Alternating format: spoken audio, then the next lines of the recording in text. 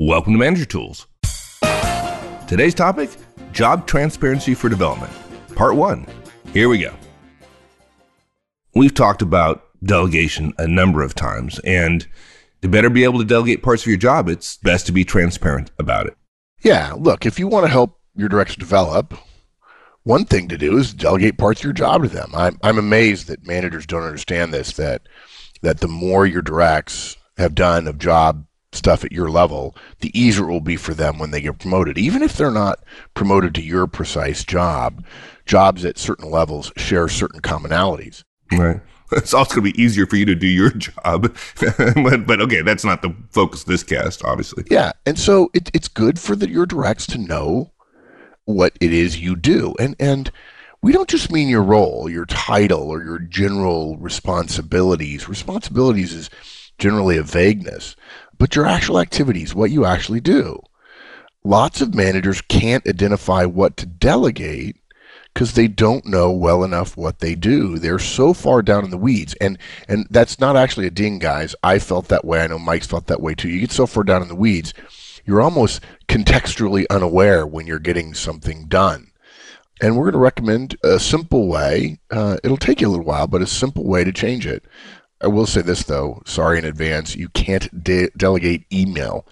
Actually, you can to your admin, but you wouldn't want to delegate it to anybody else on a regular basis. So we're going to recommend you become more transparent about your job activities with your directs. It's not complex to do, but it might take you a couple of weeks. So step 1, don't announce you're doing this. You just trust us on that for a little bit. Yeah. I've done it both ways. I know managers have done it both ways. We almost always prefer you don't announce it unless you're experienced at this technique, doing a time log. Okay. Second thing, you're going to keep a time log, and we're going to explain that in some detail because I've gotten that question many times over the last 9 years. And then we're going to analyze that log and see what it tells us about what we're doing. We're going to offer opportunities to our team. And then in the event that somebody might say, I'd really like to help with that, and you don't believe they're right for it, we're also going to recommend you not be afraid to say no. And the heart of this cast is understanding how to do a time log. Again, not complex, just takes a little bit of discipline.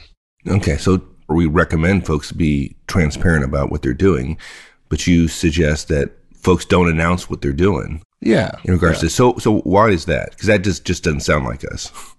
Yeah, we don't want you to announce the fact that you're going to keep and analyze a time log in order to understand your job better so that you can delegate better. Okay? There are 2 reasons for it. First, some of us are going to stumble when we start keeping the log. You're going to forget. You're going to get frustrated with missing some stuff.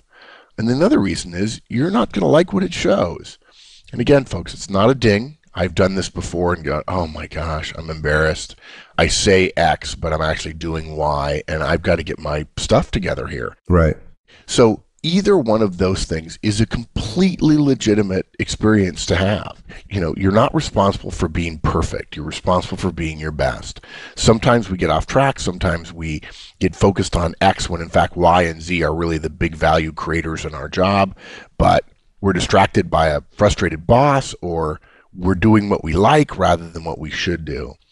Look, in the first case, in just keeping the log, you're not alone. Like I've said, it's not complex to keep a log, but look, it's going to irritate you at times. Virtually every time I've ever done it, I've maybe done it 7, 8 times, you'll get irritated by it. Every time I felt like, geez, in day 2, I'm like, oh, this is going to stink. I hate this. And every time at the end, I'm like, wow, this is great. Yeah. Wow, do I have some holes I need to plug? And I just take it aside here and talk about holes you have to plug. Folks, there's been a theme for the last few years in Manager Tools. I think one of the weaknesses of what we do as managers, as professionals, is our fear of being wrong, our fear of being caught not knowing something. And so we all basically act as if we know everything, even when we're presented with new information. And every single time we've recommended and heard from somebody who actually tried greater transparency, They said, I can't believe I hid that from people. I just admitted openly that I really, needed to do something better, or I wasn't smart on it and I needed some help. People stepped right up and they respected my courage, my honesty. It's almost weird to say courage, but that's what people feel it as. Everyone, as a professional, has an inherent fear of being perceived not effective or not knowledgeable or wrong.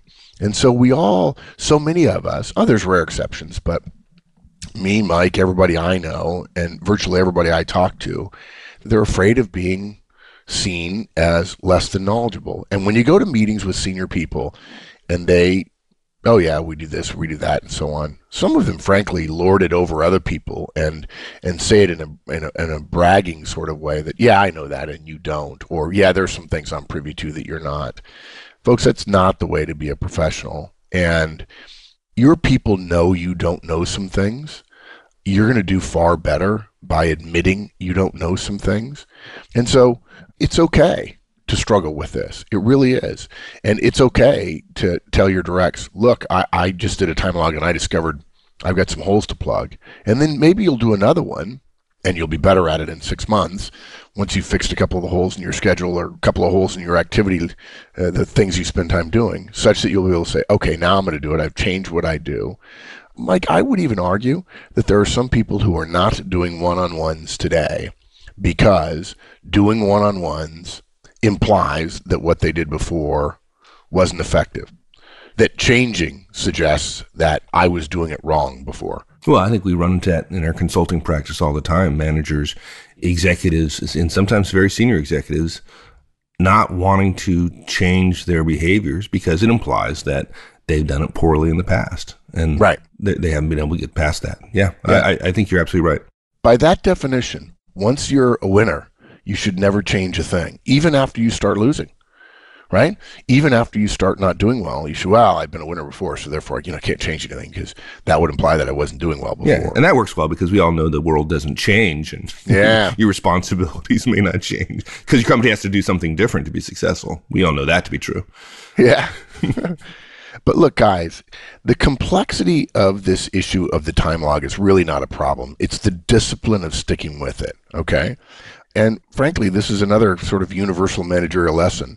Dealing with complexity, which all the consultants in the world love talking about today, is much less important than having discipline in your decisions, in your activities, in your relationships.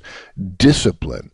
If you ask me, choose a manager, all of the things are equal. One of them is a fabulous person in terms of his discipline, and the other one is really good dealing with complexity. Who would you choose? I would choose the disciplined person. And folks, I would even choose it in an executive. A lot of people would say, well, an executive, they have to deal with complexity. Yeah, maybe they do. Maybe we need insight at that level. But if you have a lot of insight and you're not disciplined enough to implement the actions that come out of it, it doesn't matter how smart you are about the future or chaos or the uncertainties in the world. You won't be able to implement plans and procedures to address it effectively. And so all the brightness in the world can be undone by a lack of effectiveness. Okay, so it's okay to struggle with a time log. It's happened before. I think some people might be worried about this because they're going to feel a little bit alone, as if they're the only person that has flaws, right? And you've avoided them, right? Yeah. But the fact is, folks, you're still not alone. Okay? We joke at Manager Tools. People often ask me, well, it's great what you do and so on. And we say, hey, to be clear, we don't teach what Mark does. Mark does what we teach. And in the same way that we teach it, we're learning about it as well. We still struggle on our own journey. Each of us struggle on our own journey of being more effective. The key to being more effective is continuing to try to be more effective. That's where it all starts. If your first thought is, I've got to protect myself because my image as an effective person is what matters, I would argue that you're wrong-footing yourself, that the right thing to do is to constantly try new things. Virtually every one of our corporate offsites that we have, I add something new to the agenda and we see whether or not it works. We try things and see whether or not they works, and we're willing to say, nope, that didn't work. We're gonna not do that. Now, a lot of us experience other companies based on their products. And if you deliver a few products. An example today in the news in the last few years is Apple, where people think of their products as somewhat totemic, and they think that, well, clearly the standard is perfection. But a lot of people forget that on the first iPhone, there wasn't an app store, right?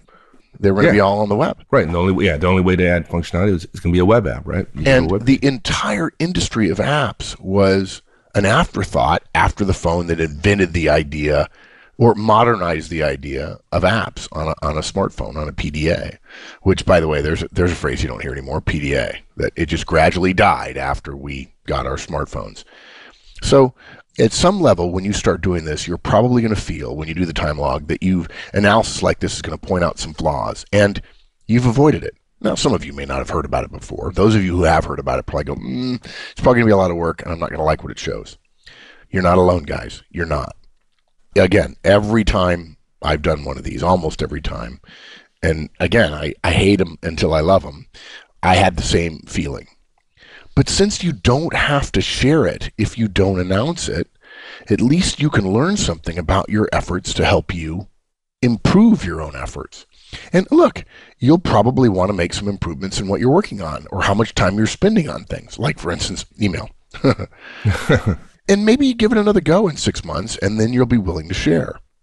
And when you think about it, guys, the idea of a time log combines Drucker's most important executive guidance, which he says is know thy time, with the greatest management principle in the world. The things that get measured are the things that get done, right? Yeah. When you start capturing what you're spending your time on, you're measuring your time allotment. Yeah, the most important thing, right? Yeah. I would argue that even though this cast is about delegating to your people, and therefore understanding your job better, the core of this cast is the time log, which we're going to go through now in detail, because this is Manager Tools. And it should be a Hall of Fame cast, because everybody who's smart will say, every 8 months or so, I'm going to do a time log. And I suspect you start doing this, you'll get better faster enough that you'll have an admin, and then you can have your admin follow you around for 2 weeks and make your life a great deal easier when you do your time log. Yeah. So again, if you don't announce it, guys, there's less risk. If you're comfortable with the risks, go ahead and talk about it. That's fine. We have no problem with that. But many of you aren't. We understand it, and you don't have to. Okay, so let's get to the time log. So I think you just said the key to this show. If you're listening to the show and you're done listening to it and you don't do this, you're missing an opportunity. Let's talk about the time log. How do you do that? Right. So we actually mentioned the Drucker time analysis in our time management cast years ago, which, Mike, I read the cast and I realized this is the first time I read one of our casts and said I want to go back and redo it.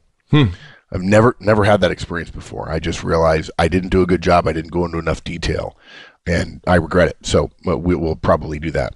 Here's what we don't mean, guys, and here's what most people think when you say do a time analysis. What they think is analyzing your calendar in arrears, meaning going back through the last 2 weeks of your calendar and saying, what do I spend my time doing? Yeah, because I'm always doing what's on my calendar. Right, yeah. The single biggest reason for that is that the reason it's bad is because most people's calendars are misused.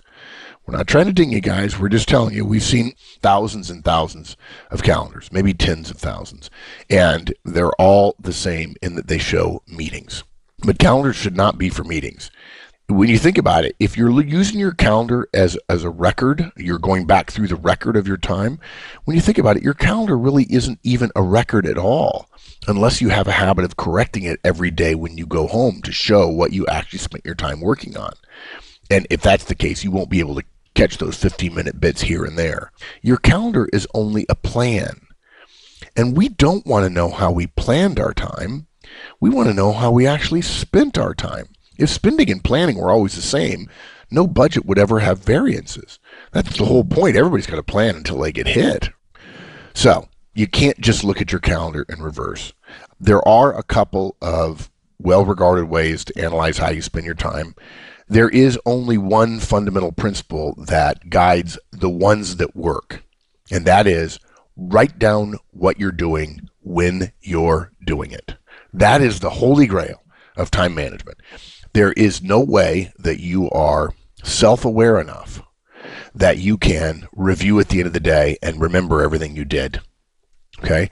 There is no way that you can actually capture the 5, 10, 15-minute bits here and there and so on, or the incredible diversity of your day by trying to capture it later. You must write down what you're doing when you're doing it. Going back over your last hour, even doing it once an hour, doesn't work worth a flip. For 99% of us, when we say we're writing a podcast for the past 60 minutes, we were probably actually answering email for about 6 of those minutes, responding to text messages for 5 minutes, answering a quick phone call for 2 minutes. It's these little discursions that we're trying to capture, or at least avoid missing, to see what you actually spend your time on. And there are people I know who say, well, I was doing it in this meeting, but in fact, they did email, they did something else, and their day is incredibly fractured into thousands of little bits and pieces. And unless you measure in small quantities, you're not going to capture how those small quantities add up to a total that is very different than what your plan says it was going to be. Yeah, the time you spend tweeting, checking Facebook, checking the news. Some of you. Not everybody. Yeah. It's probably only 2 or 3 minutes in a day, but Yeah, it's just 2, 3. Exactly. Yeah. So to record what you're doing, again, when I say recording, I mean write down what you're doing when you're doing it. You can do it in either analog or digital format, okay? If you love your smartphone and you have a handy note-taking app that makes switching to it easy, writing in it easy, guys, that's fine. Personally, having done these probably as much as anybody else I know, but there's probably somebody who does them every 6 months and has been doing them for 25 years, and I would just bow to her or him. I've never used a smartphone for capture. I have used it, and in fact, the PDA predecessor of it, Palm Trio, for alarms, so that the phone was with me, it would go off, and then I would write in a written document in a little notebook I have what I actually was doing. And the key thing is to remember to capture both the time that you're capturing and the activity. So you might write down 10:02 and then write down email, okay? So you can use your smartphone if you want, as long as you can write into it easily. You can change over to that thing easily. And also that you can copy and paste easily out of it, that you can get the information you write down into some other format so you can do your analysis later. But in the analog format, you need a notebook, and usually small, in which you can write down, again, both the time and what you were doing at the time. It occurs to me that I've always used a small notebook, but you could use your big GoToMeeting notebook if you want. I know a lot of people use Moleskines, they're maybe 5 by 8, 5 inches by 8 inches. And that would work fine. I have a bigger notebook, basically an 8 by 10, that could work just fine. I would have to, take it everywhere I went rather than having a smaller notebook I could slip into my coat pocket. Okay, so that's the capture. Okay, and again, when the alarm goes off, when you're reminded to check on something, then you write down either on your PDA or your smartphone or in your handwritten device the time that you noted it and what you were doing. Now, there are a number of ways to generate the times for when you're going to measure or capture. Every time you capture an activity, you're measuring your activity. So just to be clear, I think what you just said is we're not going to measure, for example, how long we were doing what we were doing. See, the alarm goes off at 10:05. Nope. The fact that at 10:05, I was doing email. I don't have to say I've been doing it for the last half an hour, right? Just what I was doing, instances. Yeah. Now, I was going to talk about that later, but let's talk about that now. Yeah, you don't want to try to capture durations because you can't. It's been tried. I tried it once. It was a total joke. When you read stuff about productivity, they all say, don't do it, don't do it. The point here, and we'll talk more about this later, is you're sampling. Okay, what we're going to say later, and this is going to really tick some people off, but just stay with us, guys. We promise we'll make this clear in a minute, that when you are doing email for those 10 minutes, okay, or when you do the email, when you do that quick capture, we're going to assign essentially 10 minutes to that email. Because we're going to sample 50 times in a day, or roughly every 10 minutes, if you don't do email a lot, there are enough samples that you won't be caught doing email that much. Okay? This is a sample, not a population. If it were a population, you'd have to have somebody go around and videotape you. if it was a record or an accounting of the population of your time, then a sampling wouldn't work. So yes, if you're doing email for 1 minute and that's the minute that the alarm goes off, that's part of the reason why I recommend the random number generator, which we'll talk about in a second.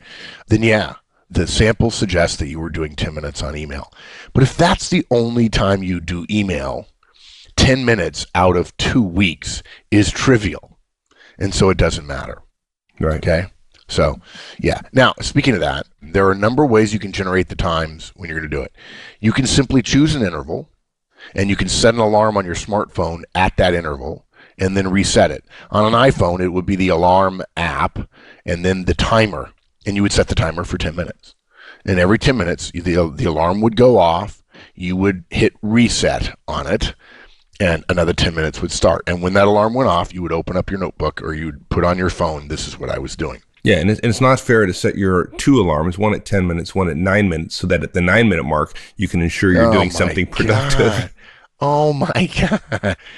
Folks, that's not in the show notes, and I am very impressed that Mike is clever enough to figure out a way to game the system. I'm very impressed. Absolutely. Yeah. My time analysis will show absolute focus on the things I ought to be focusing on, at least for 30 seconds every 10 minutes. There you go. Look, the best interval we found is 10 minutes. There's no perfect interval, guys, because we're only sampling. But that amount of sampling, which is, if you think about it, an 8-hour day, it's roughly 50 datum a day over 2 weeks, is going to give you a very good sense of what you're working on. Not perfect, but no sample of a population is a perfect representation of the sample. Okay, you're only looking for the big things anyway, and whether you're spending 40% on something you should spend 15% of your time on, and so on. All right. You can also use a random number generator. I like this because it's geeky. And it's impossible to predict and to gauge. Every time I've used it, it is astounding to me how randomness makes it shockingly clear what I'm spending my time on. I'm probably over stressing on the random thing, but that's been my experience, my personal experience. The best way to do that, this is what I found, is you go to a website called random.org, which may be one of the best website names ever, and you choose the time randomizer. And what they allow you to do is put in a start time and an end time. So you put in 9 to 5. You could put in 8 to 5 if you want. I think 9 to 5 is the default. You change the increment that you want the randomizer to use to 1 minute versus the default of 5 minutes. Then put in the number of samples you want. And again, put in 50. We recommend 50. Again, that's roughly every 10 minutes for 8 hours. When you click Get Times at the bottom of that page, it delivers you a web page with a list of times on it. Now, some of you aren't going to like what I'm about to say, but anyway. You then program those times into your smartphone clock app. Now, I use an iPhone, so I know that. You now are using the alarm app's alarm function, whereas before we're using the alarm and the timer because we're measuring every 10 minutes. In this case, we're measuring a specific time, and we're going to program our clock, a bunch of alarms to match the times that the random time generator gives us. You'll notice if you do it, you'll discover it'll measure at 10:02 and then at 10:04, and then maybe not until 10:15, and then maybe not until 10:35, but then at 10:37 or 10:39 or 10:42, and then 10:45, and then 10:57. And it will absolutely drive you crazy the first couple of times you do it, and you'll absolutely believe that it's getting an accurate representation, rather than you being able to begin to predict, a la Mike's comment, about how often it's been since 10 minutes. So it sounds like a lot of work, but it really isn't that bad. We like to eat our own dog food here, so I did it recently, and it's not that bad. And look, if you like, you don't have to have a different random set of times generated each day. You could just repeat the same ones. Believe me, you won't be able to predict it if you're trying to get work done. Believe me, you won't. Yeah, no. Or you could just create 1 or 2 or 3 different random lists and rotate them, turn on different alarms each day. The alarms can stay on your phone, and you can just turn them on and off depending upon which day it is. Thanks, everyone. That's it. We'll finish this one up next week. In the meantime, have a great one. So long.